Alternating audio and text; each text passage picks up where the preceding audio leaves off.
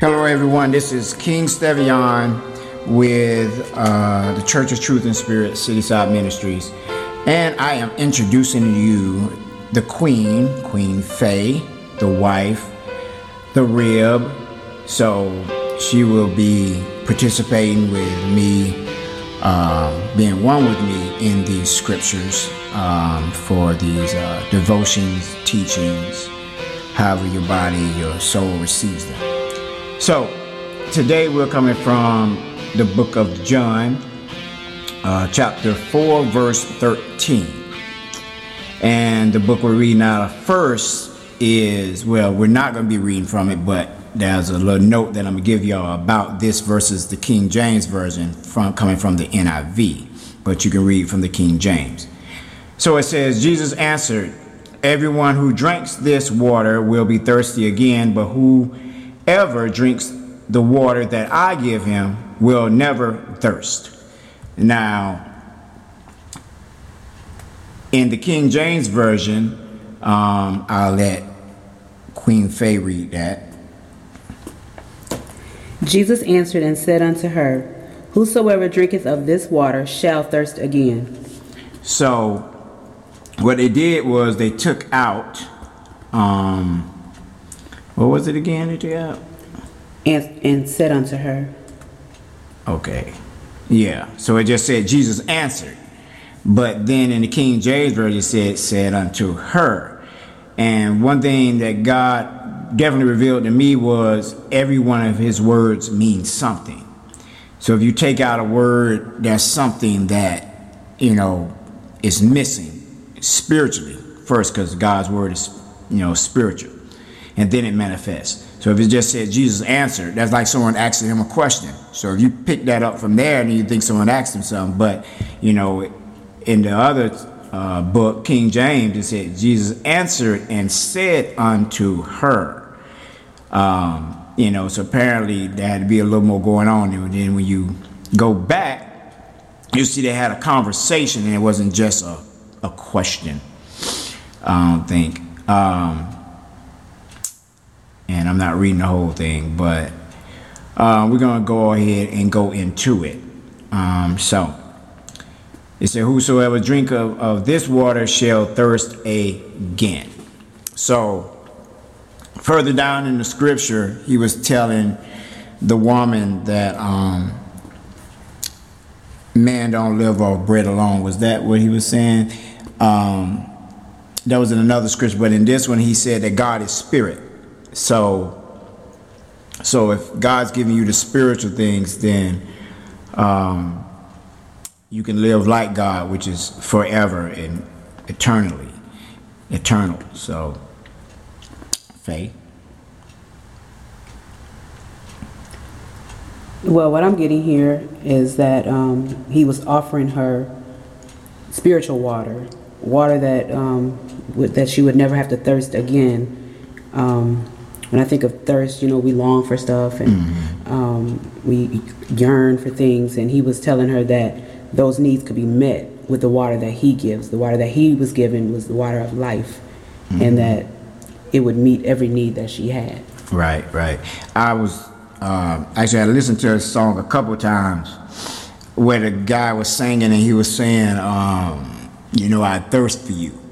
Now that song, Jesus said if we have that water, that we would never thirst again. So for us to say, and we're Christians, we're spiritual, and we're already in him, to say I thirst for you is like something's lost. There had to be a big break where you didn't have him. You see what I'm saying? You didn't have that water. Once God gives you that water, it's there. He said you'll never thirst again. So how could you thirst again? I can understand if it's your first time coming to God and you don't have the water like this woman did, then there's no need for a person to say, "God, I'm thirsting for you. You see what I'm saying? The water, and we know the water is pretty much everything. God is everything. And he tells the woman, God is spirit. So Jesus telling her, hey, this is what I have. I can give this to you. And so, what do you think about that? Well, with the thirsting after him, I know the scripture says that our I think it was David said that his heart panteth after God like the deer panteth after the water brook. And as far as thirsting, that we should be seeking him continually. You know how we were talking about the song, or I think we were talking about a song, more of you and less of me. I think on yesterday we were. So I think we should have that mindset that we're continually seeking after God.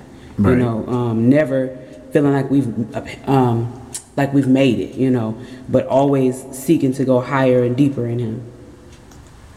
Yeah, but the scripture reads, "Whosoever drinketh of this water shall thirst again."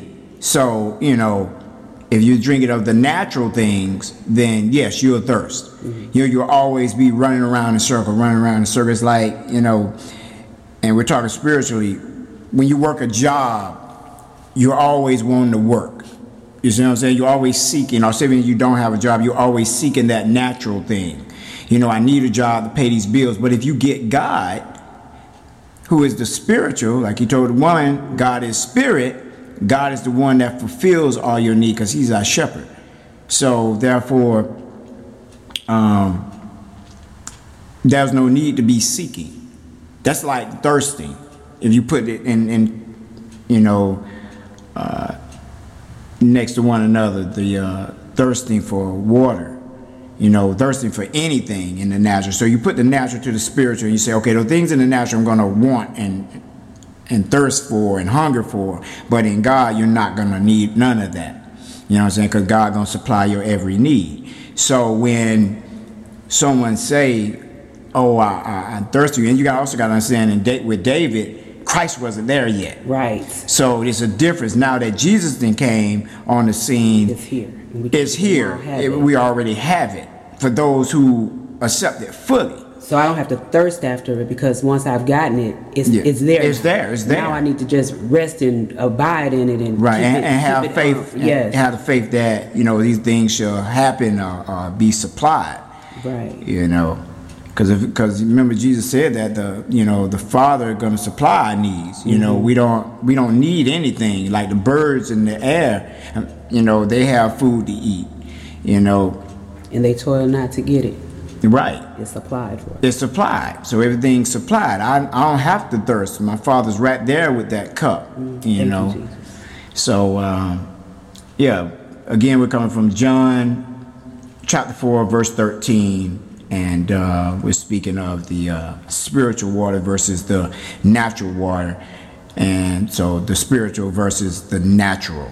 And that's one thing with us. We'll always be teaching you the spiritual things, so that way you know about God, you know who God is, you know how Christ walked, you know how we supposed to walk. We're supposed to walk in spirit. So daily let your flesh decrease, allowing God to decrease that thing and increase you, have that increase inside of you by allowing the word to be embedded in you by people like us and leaders who are teaching the truth.